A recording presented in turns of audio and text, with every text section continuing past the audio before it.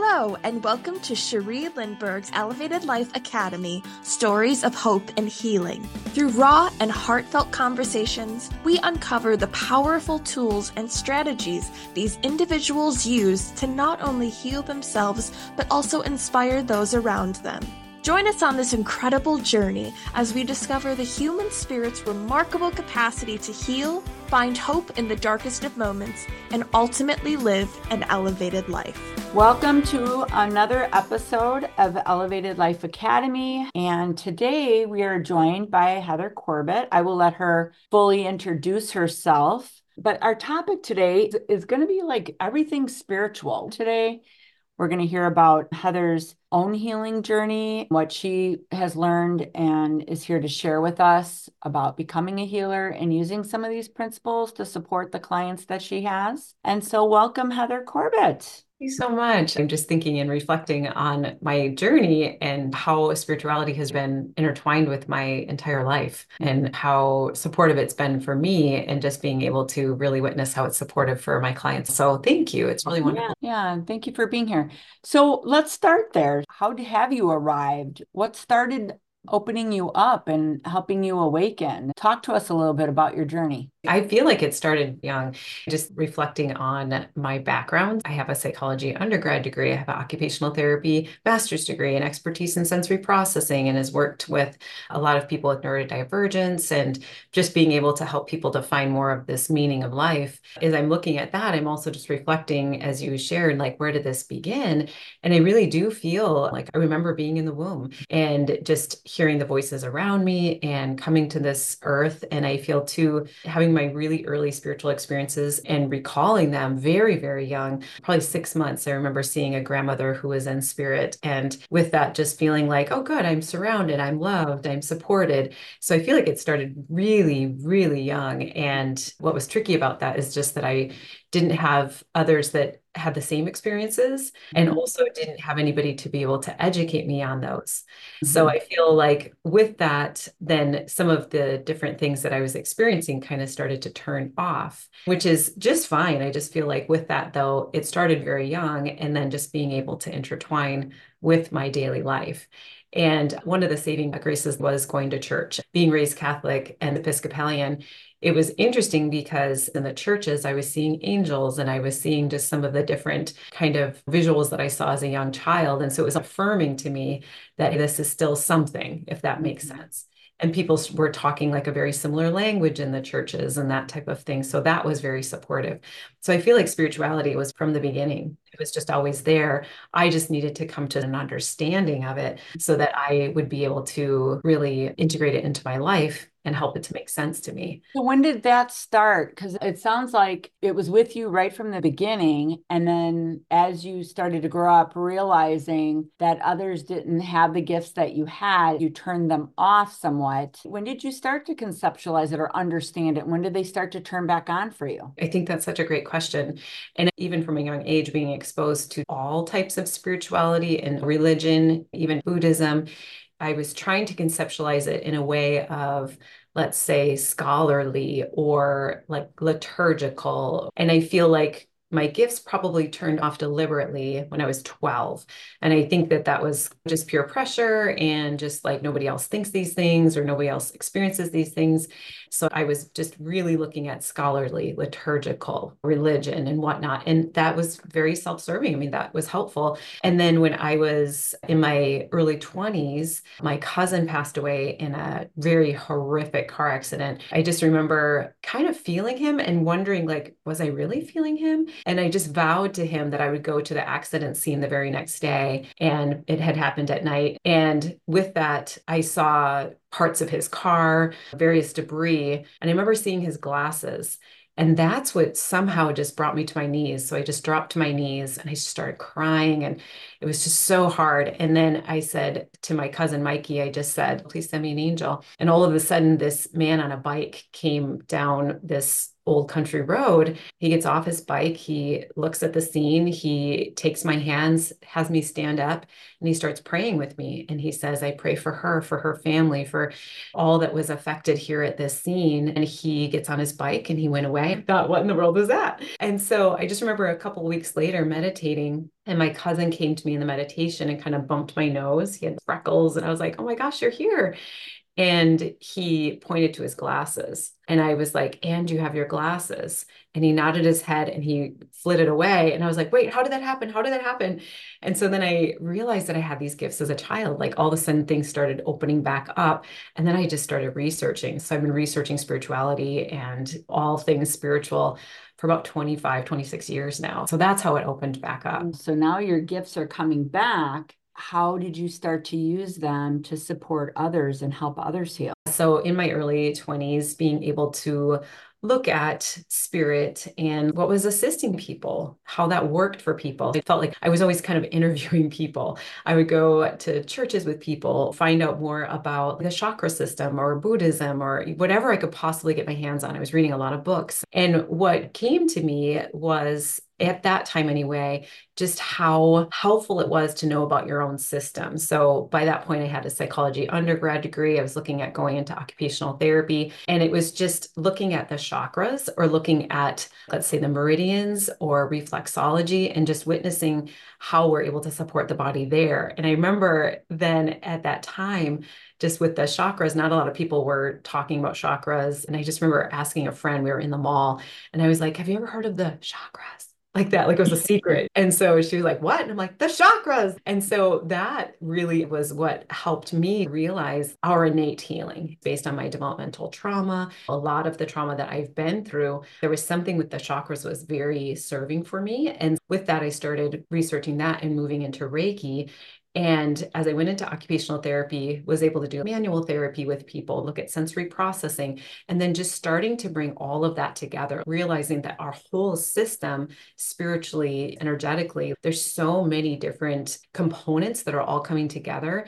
And so being able to bring all of that together to serve and to heal people. So during that occupational therapy process, just witnessing how people were being served, like with energy healing, with manual therapy. So that's how I segued into serving people with the spirituality, with healing. And where would you say you're at now and what you're doing? That was quite a transition, I feel, for me, let's say being like professional. And I was a professor as well and worked in occupational therapy. And it was almost like anything I get into, I feel like I need to gobble it completely up. Skilled nursing facilities, hospitals, pediatrics, sensory processing, and then being a professor, and then just realizing how much spirituality meant to me. And in occupational therapy, with spirituality as an occupation. So I just remember being in occupational therapy and witnessing what is bringing meaning to people, their spirituality. And so with that, then realizing that I could kind of segue and be able to serve people in a way spiritually and from a healing modality of energy. And so I started making that segue, and it was just kind of had a side business. After a while, circumstances opened it up for me to do it full time. And I feel like I'm always supported by spirit. And it's interesting because sometimes if I don't heed the call, spirit universe will make it happen. So there's two very strong experiences, one needing to move across the country from Idaho to Wisconsin, and then a year and a half later breaking my ankle and not being able to drive to my clients, that kind of brought this change on. And it was almost like necessity that I moved into my spiritual path and my healing business. It was almost forced on me. I have such gratitude for that, though, because I feel like this is what I needed to do. And this is what was most serving. It kind of brings tears to my eyes because I feel like I've always wanted to serve. Like I've always wanted to help people, heal people, support people, to be called to like, this is the way I'm going to do it. This is the way that I'm being guided to do it. That just felt so fortifying. So I feel too, if I'm in my passion, then my clients are able to kind of borrow that and be in their passion or be fortified as well. So I feel like with that, it's neat to witness that. So that's kind of the journey that got me to be doing this full time. So let's get more specific. Somebody comes to you. What might be some of the things they could expect in terms of services you provide? I do mediumship. That just means that I'm connecting people with their loved ones who have passed, and also spiritual advising. So looking at being able to really harness and have a better understanding of your spirituality and of what is serving to you, meaningful to you. A lot of times in the spiritual advising, people have spiritual gifts. Maybe they have this strong intuition and they're trying to cultivate that more. Maybe it's something where they themselves are a medium, and so they're wanting to cultivate that more, feeling this pull to understanding life more on an existential level. So spiritual advising is really looking at gifts and the person's spiritual path. And I really enjoy those sessions. And then also brain spotting. So being able to help people to come to a better understanding with spirituality and also just life. So just being able to look at life and being able to further cultivate healing through brain spotting. Another one of my services is Reiki. So being able to do just that energy healing. So I'm a medical intuitive and I can kind of scan the body, see where things are going awry, and utilize Reiki, assist people to better understand what's happening with their system. And so medical intuition and Reiki, combining those so that people have more answers to what's happening to their system. So those are the services. And then for classes, I teach Reiki and then also Reiki and brain spotting. Also teach a course on spiritual gifts. So it's spiritual gifts, intuition, and mediumship. And so that one, it's almost looking at the spiritual gifts, looking at the intuition, if that's something that is calling to the person. So those would be the various means that people would be able to get in touch with me and for us to be able to further cultivate. I feel like a huge passion of mine is to be able to assist people to find their spiritual gifts and to cultivate them further. So when you started to recognize your gifts and they started to open up again, did you have any obstacles that you faced? Right. And being pulled to my childhood and just in looking at like being exposed to so many different ways. So with spirituality and with religion. And at that time, I felt it was just all one. I was surprised to see that people were separating religion and spirituality, Christianity and Buddhism. I just felt like it was all one. So I continue to allow that to pull me. I'll have various clients from many different walks of life and just being able to meet people from where they're at. So yes, definitely obstacles. Reflecting on that story, have you ever heard of the chakras? Even then, I knew that there was something that society wasn't going to be open to.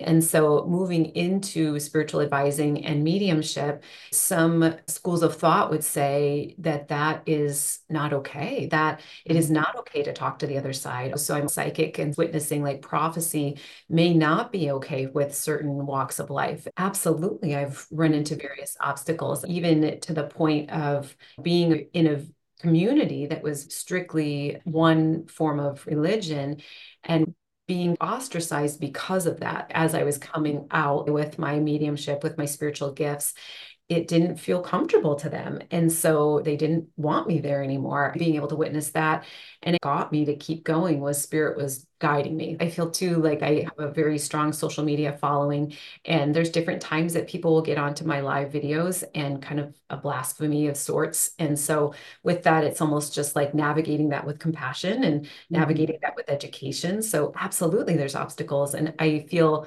that with that, another component that's very supportive for me is that my husband has a background in Christianity and theology. He was a pastor, and him and I have a podcast called The Spiritual Life. And it's really neat to be able to see where I fit, if that makes sense. So I feel like with that, just having that support as well, like I feel like support is what has led me to be able to move forward with my gifts and to be open with my gifts. And with all the different people you've met and all the different services you've offered, can you share a couple of stories of hope and healing that you've witnessed or experienced with some of the clients you've worked with? Yeah, two are coming to mind. One was a mediumship reading. The woman came, and as we were doing the mediumship, we moved into brain spotting as she's going through her grieving process and missing her husband. I remember that she was looking at the pointer, myself as the container, her being able to borrow from me and holding the pointer. I just remember her looking at it and she goes, "Oh, wow, it's glowing." And I'm like, "Great. Oh, keep going." And she said, "Oh," and I kind of choking up because she just said, there he is. She could see her husband on through the pointer, and it was really cute. And so she just starts laughing, she's kind of blushing, and then she's just having this conversation with him. And I felt like that was so powerful and so healing to be able to help her with that. And I actually feel like it expedited her grieving process, and then she had more of a relationship with him. So another one that's coming to mind, and actually this happens quite often, is just with the Reiki, the medical intuition, and then also combining the brain spotting, like just being able to really see what that can do, how that can expedite the healing process. So I see many people that have a medical anomaly of some sort. The doctors can't figure out what's going on. And so with those sessions, we're kind of coming to the crux of what this is. It could be something emotional, spiritual, energetic. It could be physiology that just didn't align the way it needed to. And some of those sessions, I just love seeing those, being able to witness how they come to a better understanding and healing. And at the same time, just to witness that healing and quality of life. There's probably so many others, people that have opened up to their spiritual gifts. I have a membership program called Very Intuitive Person. And so it's VIP. And just witnessing that community, I love being able to see people coming into their gifts, their spiritual gifts, and being accepted for it. We've probably walked a similar life as I have, having these gifts and being ostracized for them, and seeing this community heal together and support each other, and also being able to really witness that maybe they had been rejected because they had these spiritual gifts, but to be celebrated for them. Mm-hmm. And so that's really neat too, just to see that community aspect of that. Some of the things that I've been through in my lifetime, I feel like it's really prepared me. I mean, like I said earlier, like developmental trauma, I just feel like all the things I've been through has assisted me to really relate to a lot of different people. And so with that, I've been able to heal. The healing process continues. Other people are able to heal as well. So it's inspiring for me on a day-to-day basis. Can you talk more about your newest project with the brain spotting and the Reiki? Yeah, really neat. It's neat because I've been doing some with Reiki, and then as I'm doing Reiki, it maybe then I incorporate brain spotting, or I may do brain spotting and then we incorporate Reiki. So it feels that that combination has been really successful. I've been doing a lot of research on this, looking at the brain spotting and where the brain waves are in brain spotting, and then looking at Reiki and where the brain waves are with Reiki, and seeing that combination and how that the hertz levels are, the frequency levels in the body are able to kind of be expedited in that healing process. I had a woman, she was having a lot of panic attacks. We were doing Reiki. And then as she was on the table, I started doing inside window and brain spotting and was helping her to see where the panic attacks were. And then we figured that out and we were able to go to a resource spot. So we were doing Reiki as she's on this resource spot. And afterwards, she said, I feel great. I don't feel anxious at all after this session. And I checked in with her a few times and she said, no, I haven't had any of these panic attacks. And so something about that combination and helping with the brain waves, with that brain body connection, that balance with parasympathetic nervous system, sympathetic nervous system, assisting the vagus nerve, all of this, like all structures are being supported in that. And it's neat to see the outcome with brain spotting, just witnessing some of my clients that, again, the woman that had panic attacks and then she didn't. So, okay, great, something worked. So I think it's really trusting the process with that. Listening to what you're saying, it's healthy to have skepticism, of course.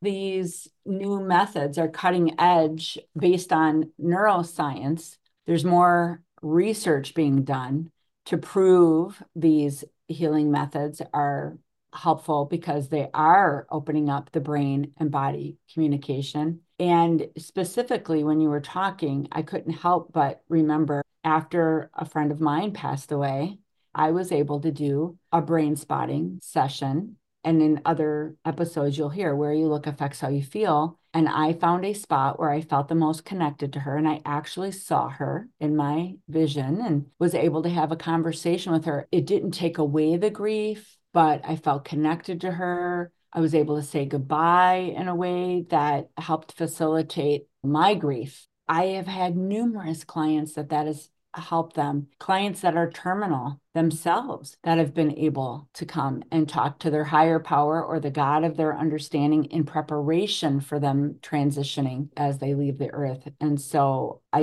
find this fascinating that you're using this for spiritual purposes, and it's helping people have the freedom to be able to have these conversations that for whatever reason, we judge people or we shut that down. It's opening up.